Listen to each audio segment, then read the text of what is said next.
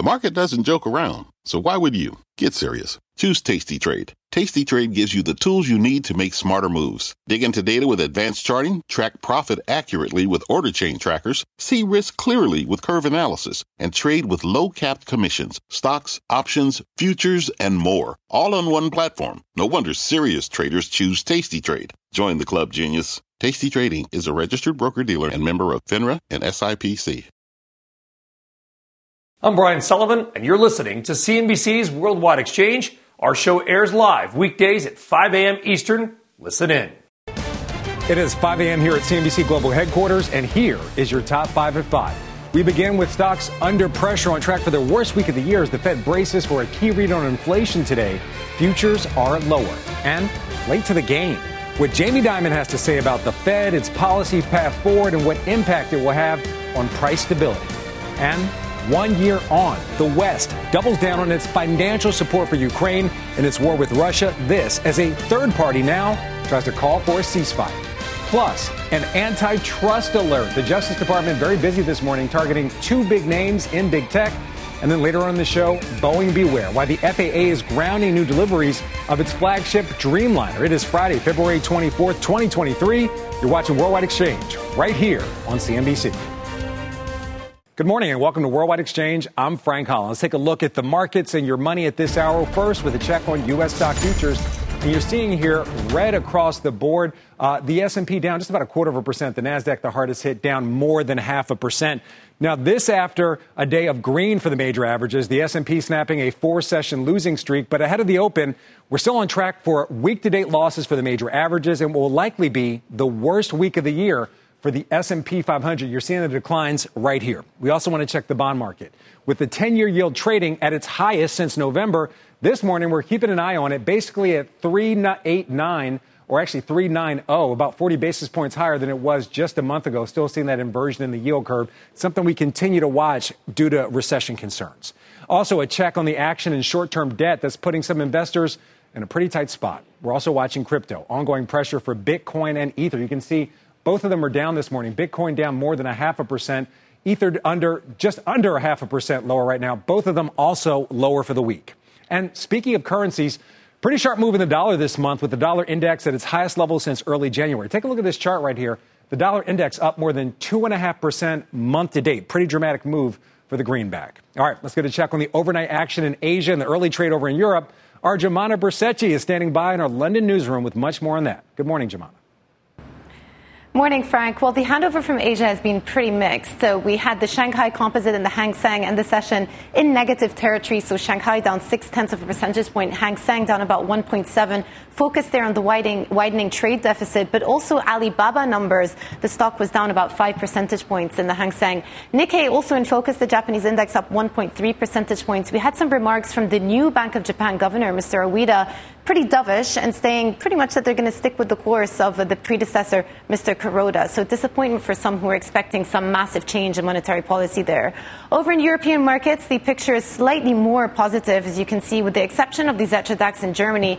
The index is trading negative. We had revised GDP numbers for the fourth quarter come in at minus 0.4% over the last 3 months of 2022, so worse than people had been anticipating. The UK, however, up about 0.3 of a percentage point. UK consumer confidence coming in better than people had forecast. But a couple of names that we're watching out for today in terms of earnings, starting with the French car parts maker Valeo, which received record orders last year and forecast growth in the year ahead. The company saw a boost from a push to electrification as well as driving assistance tech. Despite that, their outlook was somewhat disturbing to the investment community, so the stock is down almost 5 percentage points. Another stock in focus also trading in the red is BASF. The chemicals company says it will cut more than 2,500 jobs in Europe and lowered its 2023 earnings forecast again to between 4.8 and 5.4 billion euros. Very sharp deterioration in terms of the price action there, down 6 percentage points. And then finally, another French stock that we're watching out for is Saint-Gobain. It posted a revenue beat in its full year results alongside record operating income and margin, also up about 6 percentage points, so driving some of the gains on the CAC 40. For the week as a whole, however, Frank, all of these indices are trading in the red. Yeah, a lot going on in international markets. Hard not to look back at one of your first stories there, Jumana. Japanese inflation at a 41-year high, kind of echoing what we're seeing here in the U.S. as we wait for our latest inflation read later on today. Jumana Brzezinski live in London. Happy Friday, Jumana. Great to see you. All right, let's get a check on this morning's top corporate stories. Silvana Henao is there with those. Happy Friday to you, Silvana. Happy Friday, Frank. Good morning. Let's start with Adobe. Shares slipping in the pre-market on a report the Justice Department is planning to block the company's $20 billion deal to buy Figma. According to Bloomberg, the case could come as soon as next month. The deal was announced back in September and is aimed at helping Adobe bolster its creative cloud business and, according to Adobe, generate over $400 million in annualized recurring revenue. Shares of Boeing also on a wild ride. The FAA says the company is temporarily halting deliveries of its 787 Dreamliner over a fuselage component issue. Now, in a statement, Boeing says in reviewing its records, it discovered an error by a supplier related to the jet's forward pressure bulkhead. Boeing will not be able to resume deliveries until it can show the issue has been resolved. Boeing adds there is no immediate safety concerns for Dreamliners already in service. And Chinese EV maker NIO reportedly plans to build its first battery plant as it seeks to cut reliance on other battery suppliers. According to Reuters, the new plant will have an annual capacity to produce 40 gigawatt hours of batteries, which can power about 400,000 units of long-range EVs, Frank. Wow. Yeah. Yeah, the EV industry just exploded. We're actually really talk a little has. bit. Yeah, we're going to talk more about lithium, actually, one of the key commodities for EVs a little bit later in the show. Silvana Henao, great to see you. See you later on. All right, turning our attention back overseas, and today marks 1 year since Russian tanks rolled over the border into Ukraine, kicking off a conflict that has upended the region and the world. Overnight, China, despite its close ties to Moscow, has become the latest to try to play peacekeeper, releasing a 12-point plan for a ceasefire. This as the U.S. readies another $2 billion in military aid for Ukraine. NBC's Jay Gray has been on the border of Ukraine all week, and he joins us now. Good morning, Jay. Hey, Frank, good morning to you. We're at the Medyka border crossing here. It's been by far the busiest of the crossings between Ukraine and Poland since the start of the war. More than 1 million refugees pouring through these gates, many now a year later still uncertain of where their journey might end. It's cold, dark, and places dirty. But for nearly 1,000 Ukrainian refugees, the cots scattered across this empty shopping mall are home. Everything they own in a suitcase or just a few boxes, hundreds living here for the better part of a year. We are ready to help them as long as it would be necessary. Since the Russian invasion, 120,000 have passed through this shelter alone. And dozens continue to show up every day. Almost 10 million Ukrainians have crossed the Polish border since the war began, with tens of thousands continuing to make that trip. There's evidence of that influx most everywhere you look in Warsaw. Right now, around 150,000 Ukrainians are in the capital city. That number does fluctuate and has been as high as 300,000 in the last year. In times of crisis, people can actually come together. Warsaw's mayor is proud of his city's response. We have granted Ukrainians citizen-like rights. They've got rights to free education, free healthcare, free social services.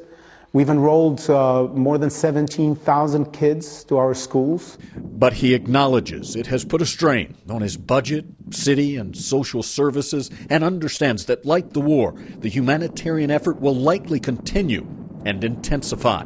It's not going to end today or tomorrow. Back at the shelter, it is very hard. Anastasia is grateful for a place to stay, but dreams about the day she can leave. I really want to go back. Only when I got here, I realized how much what I had. Home was dear to me. We weren't rich, but it was home. Now she wonders, will her home still be there when it's finally safe enough to return? Yeah, and Warsaw's mayor calls the border a revolving door right now. You've got families coming into Poland looking for safety and shelter, others moving into Ukraine with much-needed supplies, some to join the fight on the front lines, Frank. Yeah, a very serious humanitarian issue there, Jay. So question for you. What do those there on the ground in that region think will happen over the next several months along that border? Look, I think most everyone agrees that the situation is going to get worse before it gets any better, that we're going to see more people pouring into Poland and dispersing once this war intensifies, which many military analysts believe it will over the next several months. And remember, we've got 5 million or more people in Ukraine that are displaced, still in the country with nowhere to live, and they've got to go somewhere as well. Yeah, very serious situation there. Jay Gray, live in Ukraine. All right, when we come back here on Worldwide Exchange, why Jamie Dimon says the Fed is playing catch-up and what that could mean for investors, plus much more on the one-year war in Ukraine, with the U.S.'s spending to support Kyiv, and what appetite, if any, still remains in D.C. for more. And then later on in the show, looking to the cloud for some big returns, a deep dive on the sharp moves higher in the space, the names leading the way, and the ones that are being left behind. A very busy hour still ahead when Worldwide Exchange returns. Stay with us.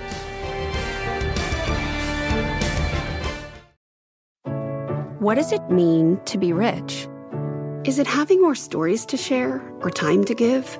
Is it being able to keep your loved ones close or travel somewhere far away? At Edward Jones, we believe the key to being rich is knowing what counts. Your dedicated financial advisor will take a comprehensive approach to your financial strategy to help support what truly matters to you. EdwardJones.com/findyourrich. Edward Jones, member SIPC. People today can spend half their lives over 50. So it's good to be financially ready for what's important to you as you get older, like a family vacation. Or starting your dream business. Welcome to Connie's Coffee. How may I help you? AARP's trusted financial tools can help you plan for whatever your future holds. That's why the younger you are, the more you need AARP. Start planning today at aarp.org/moneytools. The Fed will do what it has to do. It's kind of caught up. They're going to pause. We all know that for a while. They should. It may not be enough. And so I think people should be a little... The 2% inflation, are you there for that? No, I think it'll take a while. I just don't think it'll come down longer, long enough. Higher and longer? Possibly, yeah. All right, you just heard it. Some very strong words from J.P. Morgan CEO Jamie Dimon with our Jim Cramer down in Philly yesterday, calling out the Fed for its poor timing and uphill battle to tamp down inflation.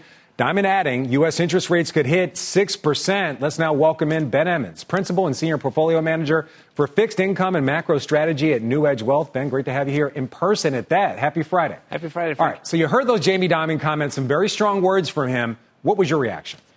So he's right, though. The Fed is probably have to move a little further from here than what they projected. You know, this number that comes out today, the core PCE, that will show some change now in not only that services remain strong, right? There's a demand for services, but also that goods inflation has been declining over the past year. That seems to be somewhat reversing. So they have to stay the course, probably going to this rate that Ballard talked about the other day with Steve Leisman, right, at least, to try to get this inflation not only under control, but to be sure that you get back to 2%. So is PCE, CPI, inflation rates, are those still market movers? Because we just got the Fed minutes. They said they're going to do ongoing rate hikes.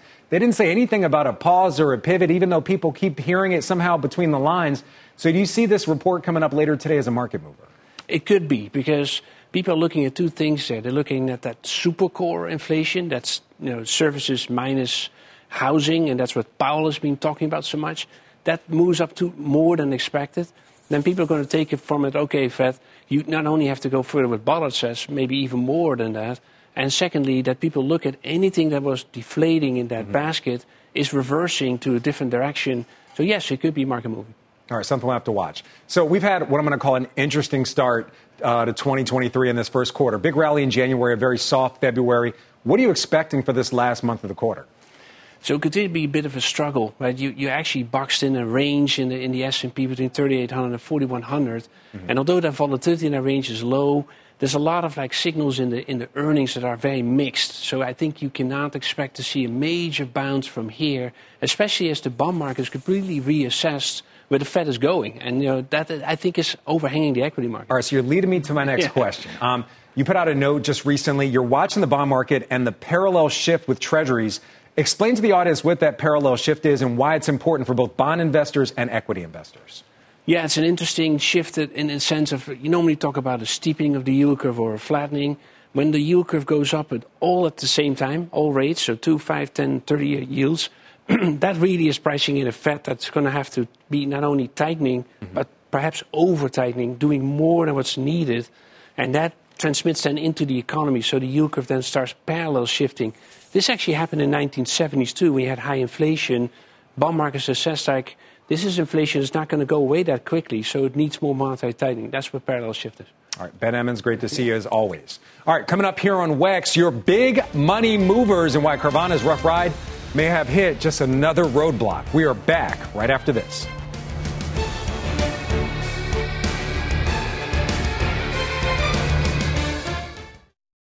People today can spend half their lives over 50.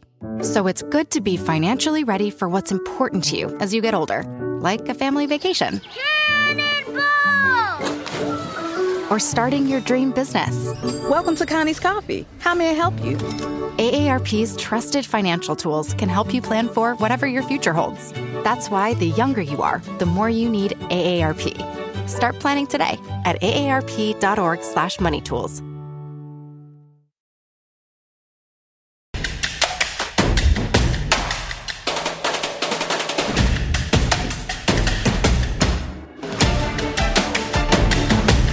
They see a window of opportunity for equity markets to rebound. Let's go to work.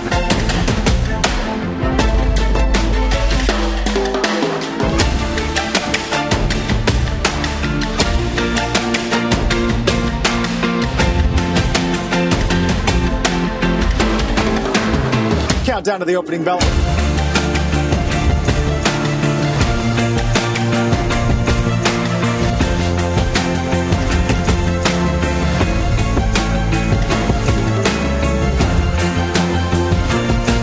The most important hour of trading starts right now.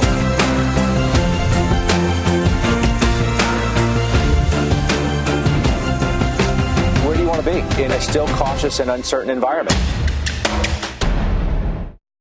And welcome back to WEX. That was just a sneak peek at the new CNBC programming lineup. Big changes here and even more reasons to live ambitiously. All right, turning back to the markets now. And it's time for your big money movers, one of my favorite segments. We're looking at shares of Block right now, up more than 7% after the company reported better than expected revenue in the fourth quarter, up 56% from a year ago. Though it did miss on earnings. The mobile payment firm telling CNBC it ended the year with 51 million monthly active users for its Cash App in December, with 2 out of 3 of those users transacting once a week on average. All right, now over to Carvana. CEO Ernie Garcia says his company will work to complete an estimated $1 billion in annual cost reductions over the next 6 months. This after the online used car retailer missed on both revenue and earnings for its most recent quarter. That stock down more than 92% over the past year, right now down about 3.5%. All right, and Beyond Meat shares jumping double digits right now, up almost 14% after the plant-based meat company reported a narrower than expected loss in the fourth quarter, even with sales falling more than 20%. Sales are expected to keep falling this year as the company looks to prioritize becoming more cash flow positive above growing sales, with gross margins expected to increase sequentially throughout the year. Again, shares of Beyond Meat up almost 14%. All right, it's not just stocks. Some key commodities also making some big moves, starting with lithium's eye-popping rally, finally coming to an end and dragging down some mining stocks in the process. Our Pippa Stevens is here with much more on that story. Good morning, Pippa. Good morning, Frank. Well, the lithium rally is taking a breather over the last month, with prices retreating from record highs. Global prices down about 11%, according to data from Benchmark Mineral Intelligence, with prices in the Chinese spot market down more than 20% since December. There are a couple of reasons for the weakness, including higher inventory, a change in China's EV subsidies, as well as battery maker CATL reportedly cutting prices in an effort to gain market share. However, this recent weakness is relative, given that prices surged more than 800% in the last 3 years. The pullback could even be healthy. Benchmark's Simon Morris said cheaper batteries will accelerate the EV movement, and given the huge rally, prices could actually still fall quite a bit more, while still being high enough to incentivize new production. But in the meantime, we have seen weakness in mining stocks this month, names including Albemarle, Livent, and SQM all trading in the red, although, Frank, they are still higher for the year. So, Pippa, this is really interesting. We're seeing so much growth in the EV market, new EVs coming onto the road every day. and still a pullback in lithium. Do you think this is temporary or part of a longer trend? Well, it all comes down to supply and demand, and there are a lot of different estimates around what both sides of that equation will look like going forward, I think especially on the demand side. And it's fears around a demand shortage that have been driving this market over the last few years. But of course, when prices get too high, it ultimately kills demand. And so Simon Morse at Benchmark talks about this sweet spot where prices are still high enough to incentivize new production, but not so high that they mean that the EV makers have to pay, top dollar for batteries. And he pegs that level right now between $30 and $35 per kilogram. And on global prices, we're at 70, so we're more than double that right now. So ultimately, they see prices trending higher through the middle of the decade and then starting to slope downward. However, they are one of the bullish people, but there are some who think the prices will actually come down much faster, including Goldman. They see prices at $34 per kilogram over the next year, thanks to more supply coming online. Really fascinating story, especially with the growth of EVs. Energy reporter Pippa Stevens, thank you for being here in person. All right, still to come here on Worldwide Exchange, the JetBlue Spirit merger back in doubt. The union's looking to block the deal. Plus, HBO's hit Succession and maybe coming to an end. Pippa, I'm pretty bummed out about this. Wise Creator says now is the right time to sign off. And if you haven't already, follow the podcast. If you miss Worldwide Exchange, check us out on Apple, Spotify, or other podcast apps, and WEX. We'll be right back.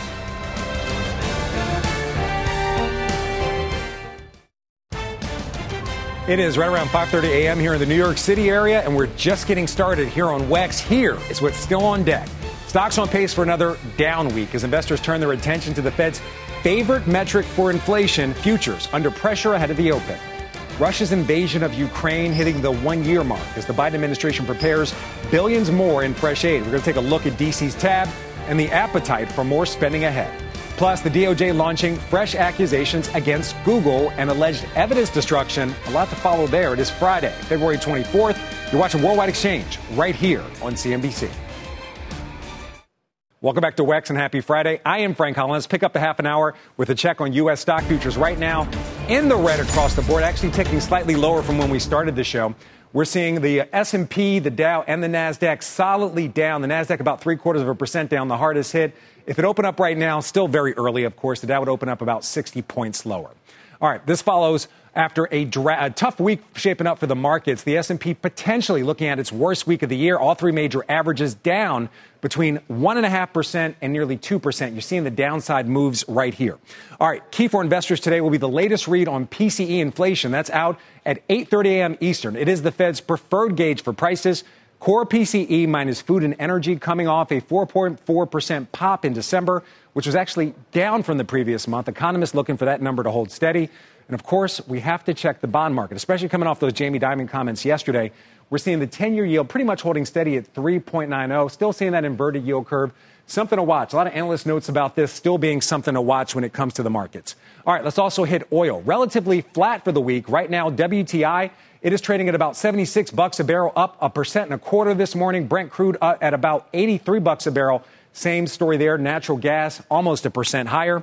All right, time now for a check on this morning's top stories. Our Silvana Henao is back with those. Good morning again, Silvana. Good morning again, Frank. I'm back. All right, let's start with Aussie Media founder Carlos Watson, because he is denying fraud charges being laid out by the federal government.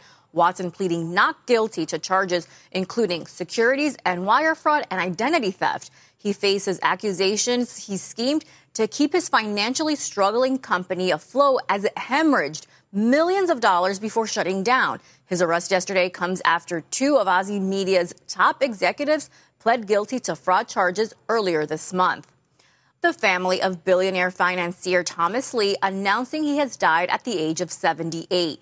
Lee is considered a pioneer of private equity investment and leveraged buyouts and founded his firms Lee Equity and Thomas H. Lee Partners. His most notable deals included the purchase and subsequent sales of brands including Snapple Beverages and Warner Music. And the Department of Justice is accusing Google of deleting evidence needed for its antitrust lawsuit against the tech giant.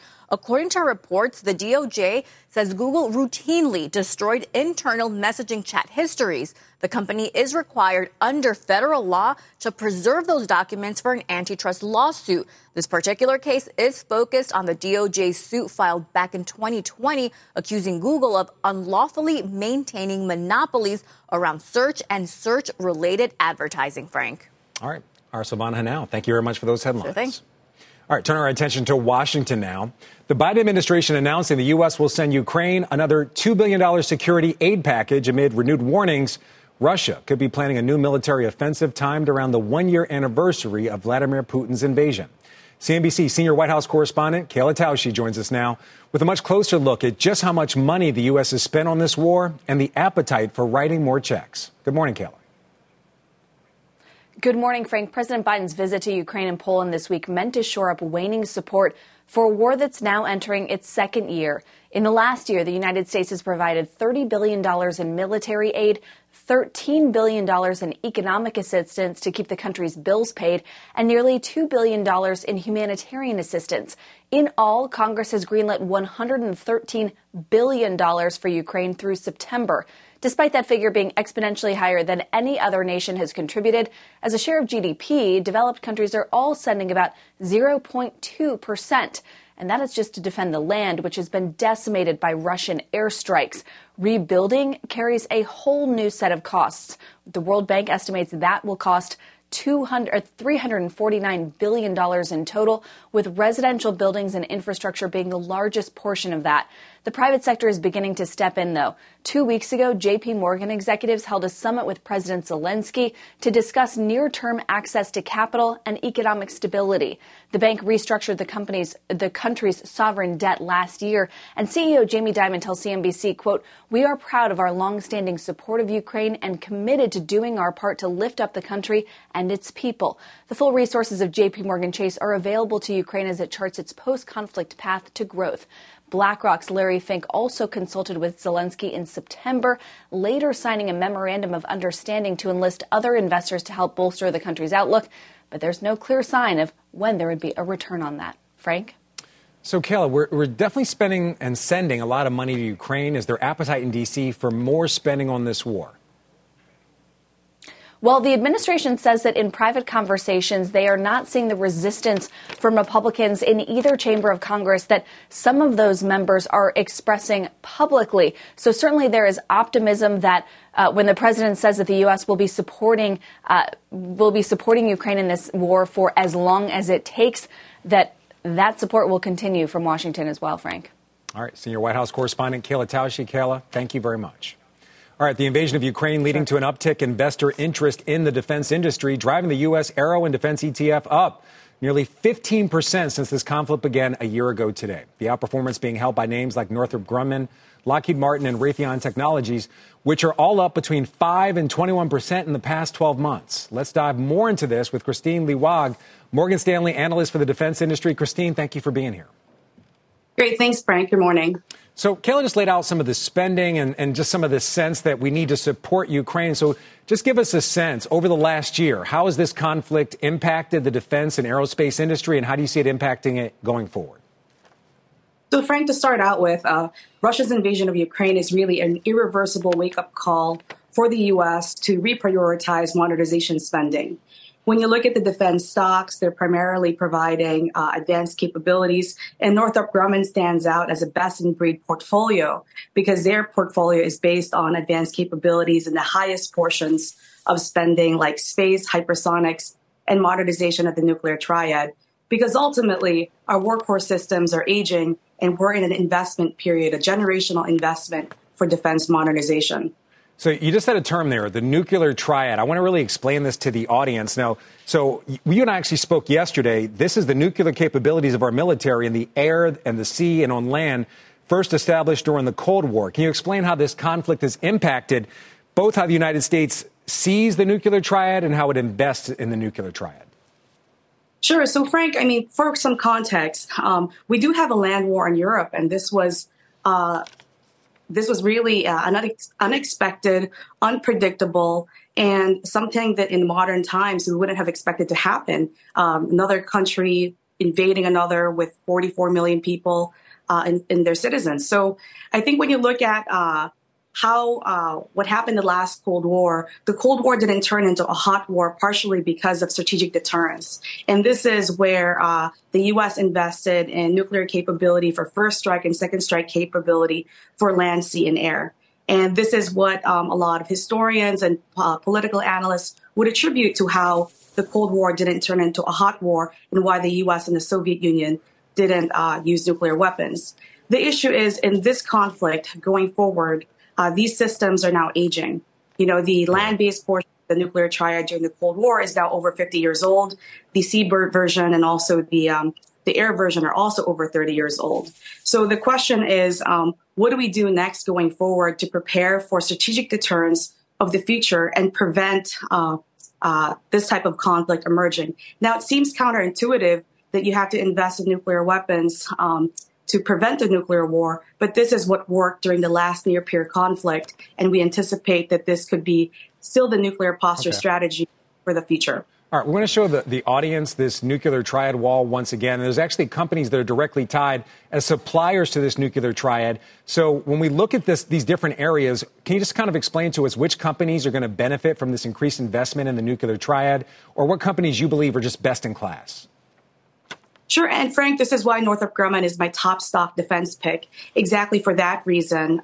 Northrop Grumman has two legs of the nuclear triad today. They produce the B-21 bomber, which is the air portion, and they also produce the Sentinel, which is the ground portion. And General Dynamics produces the Columbia-class nuclear submarine, and that is the sea portion. All right, 3 stocks to watch for any investors out there that are focused on the defense industry.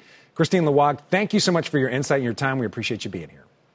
All right, coming up on Worldwide Exchange, we head to the cloud with some of the sector's biggest names seeing outsized gains to start the year, the potential factors fueling that rise, and the key names set to capitalize when Worldwide Exchange returns. You want to stay with us.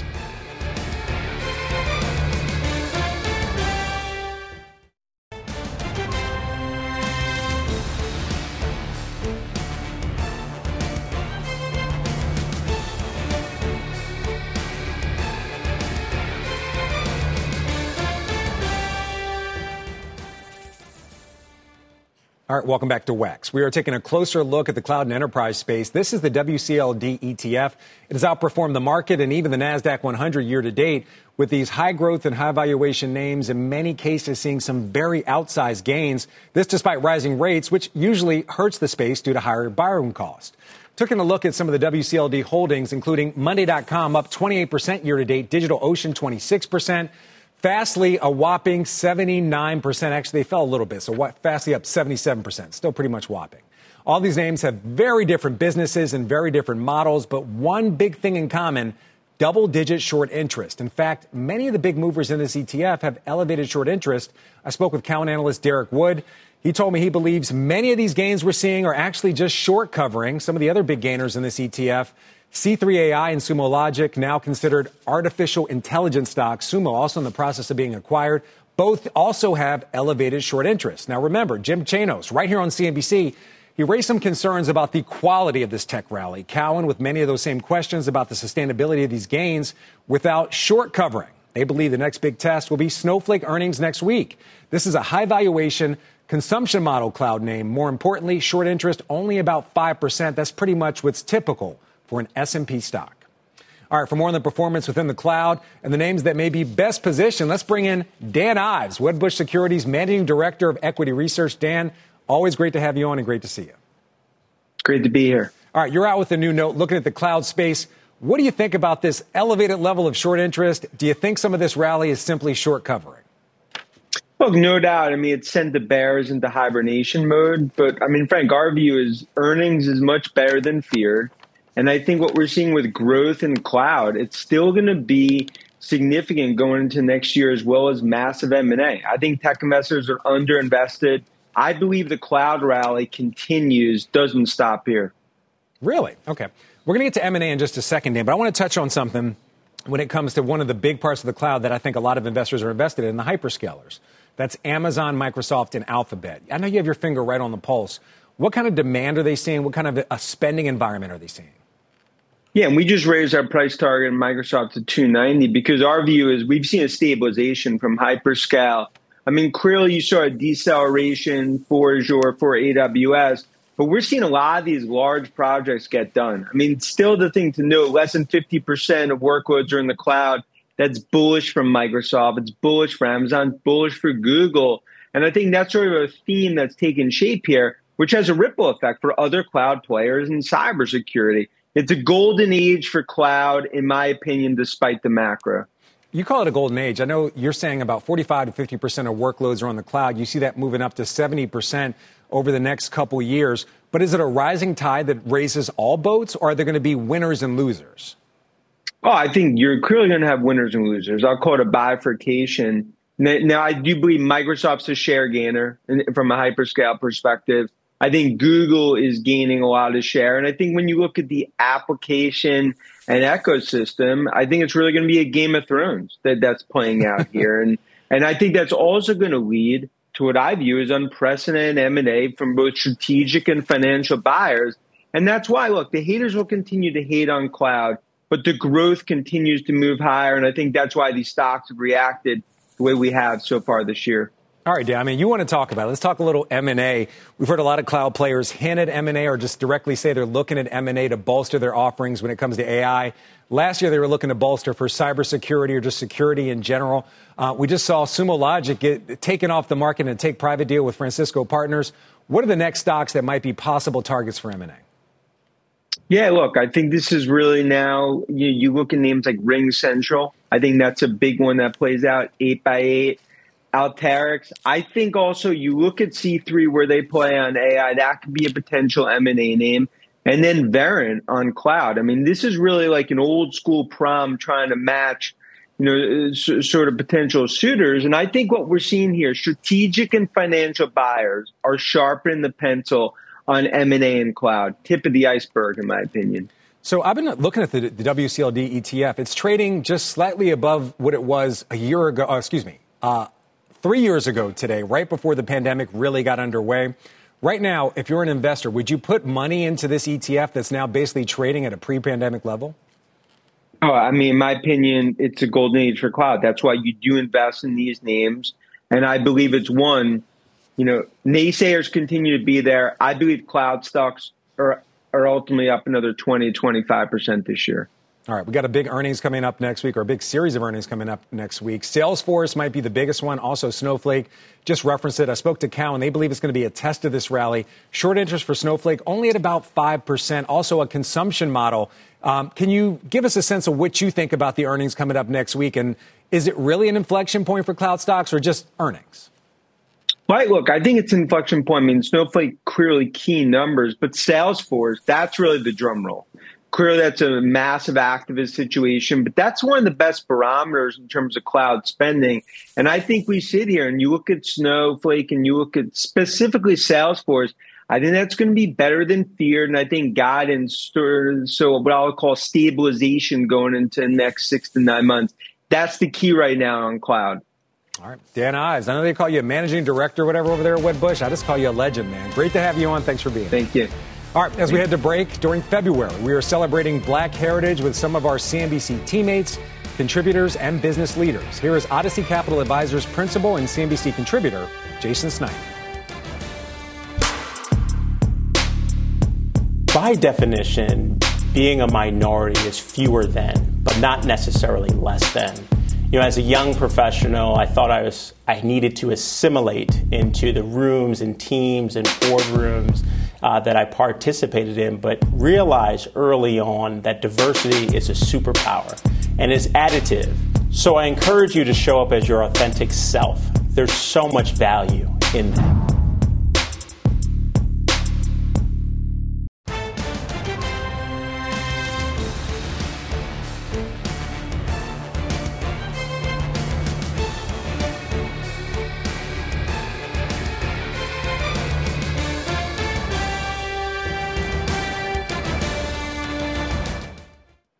All right, welcome back to WEX and happy Friday. Time now for your WEX wrap-up. 6 stories you may have missed as we close in on the 6 o'clock hour.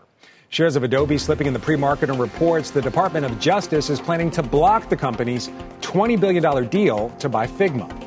Boeing stock also taking a nosedive. The company temporarily halts deliveries of its 787 Dreamliner over a fuselage component issue, according to the FAA. Boeing says there is no immediate safety concern for Dreamliners that are already in service. Boeing shares down almost 3% in the pre-market. Carvana shares climbing after the company's CEO announced plans to cut costs over the next 6 months. The used car maker missed on earnings and revenue in the most recent quarter, with the stock now down. As you can see in this chart, down 92% over the past 12 months. Flight attendant unions for JetBlue and Spirit Airlines, they're divided on the proposed merger of the two companies. JetBlue union members are asking federal officials to block the deal due to antitrust violations. And Warner Brothers Discovery posting a large loss and a revenue miss as the media industry contends with a soft ad market. The CEO is forecasting improvements later on this year. We're seeing Warner Brothers Discovery down 5% in the pre-market. And kind of disappointed about this. The end's near for the Roy family. Succession creator Jesse Armstrong says season 4 of the hit HBO series, it's going to be the last one, adding he wanted fans to know the end was approaching while watching the new episodes. I don't get that. I just want to enjoy the new episodes, Jesse. If you're watching, just come on, Wex. Let's talk this out. I think there's a season 5 in there. I just think there is. All right, gearing up for the trading day ahead, a slew of economic data on tap, including PCE, the Fed's preferred gauge of inflation. That is out at 8:30 a.m. Eastern. We also get new home sales and consumer sentiment at 10 a.m. And watch out for more Fed speak from Cleveland Fed President Loretta Mester, Fed Governor Philip Jefferson, St. Louis Fed President James Bullard, Boston Fed President Susan Collins, and Fed Governor Christopher Waller. You see, Loretta Mester will be right here on Squawk at 8 a.m. Eastern. She's going to join us exclusively, by the way. Big interview there. All right, back to your money in the S&P. It's on track for its worst week since December, down more than 1.5% this month and up just 4.5% year to date. But while putting money to work in an S&P tracking ETF, that may be Warren Buffett's best advice for retail investors, the Fed's recent rate hike cycle may be turning that whole idea on its head. Just take a look at Treasuries. While the 10-year is trading at its highest level since November, it's the short end of the curve that's really shelling out some eye-opening returns. To start, the yield on the 6-month Treasury is now more than 5%, and even 1-month bills are now yielding 4.5%. And considering Intel just slashed its dividend by 65% and blue chip names like Coke only offer a 3.1% dividend yield, right now may be prime time for eager investors to start looking at some short-term opportunities. Let's bring in John Stoltzfus, Chief Investment Strategist and Managing Director at Oppenheimer Asset Management. John, thanks for being here. Good morning, Frank. Great to be with you on CNBC's Wax. All right, let's jump right into it. Are you looking at short bonds right now? Do you think that's the best place to put money right now with those eye-popping returns? We can't help but think to put some money in short-term bonds looks like a good idea right now. But on the other hand, equities look like a pretty good deal in the sense that equities recently have come back under pressure. Bears moving in here on the uncertainty, concerns about the uptick that we've seen in inflation, questions as to how long the Fed will have to raise. Our opinion has been no pause, no pivot from the Fed until they get the job done. In the meantime, we think there's opportunity for equity investors. If we look on a year-to-date basis, the S&P now has been bowed somewhat, only up 4.5%. But consumer discretionary is up 12.9% since the start of the year. Infotech, 11.19%. Communication services, 9.74%, and real estate, 4.98%. Those are all outperforming the benchmark. Those were generally, especially tech, consumer discretionary, and communication services were lousy performers last year. It gives us an indication of where the market wants to go as we work through the process of moving towards the next new normal. All right, so speaking of the next new normal, we've had what I'm going to call an interesting start to this year. Big rally January, soft February. Today we got PCE. What are you seeing for March in the last month of this quarter? Well, got to think that March will probably, March tends to be, March 15th, the Ides of March, concern about there and all. Really what we're looking for here is we want to look at the fundamentals. We think what eventually kills this bear market will be the fact that fundamentals will begin to overwhelm the negative sentiment and the negative projection that has leaked into this year from last year. We think the Fed's doing the right job. It's ending free money. Sectors that we like the best, they include tech, consumer discretionary, industrials, and financials. We just heard earlier on your show, a lot of good stuff on industrials within defense. It's also big in agriculture, energy, both alternative and traditional fossil fuel production.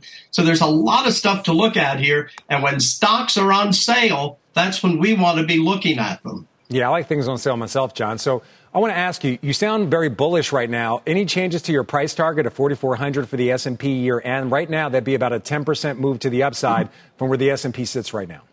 We feel very comfortable with that 4,400 target, Frank, and actually think as we move forward in the year, if we get to this point where we see that the fundamentals overwhelm the bearish sentiment, that may actually have to be adjusted upward.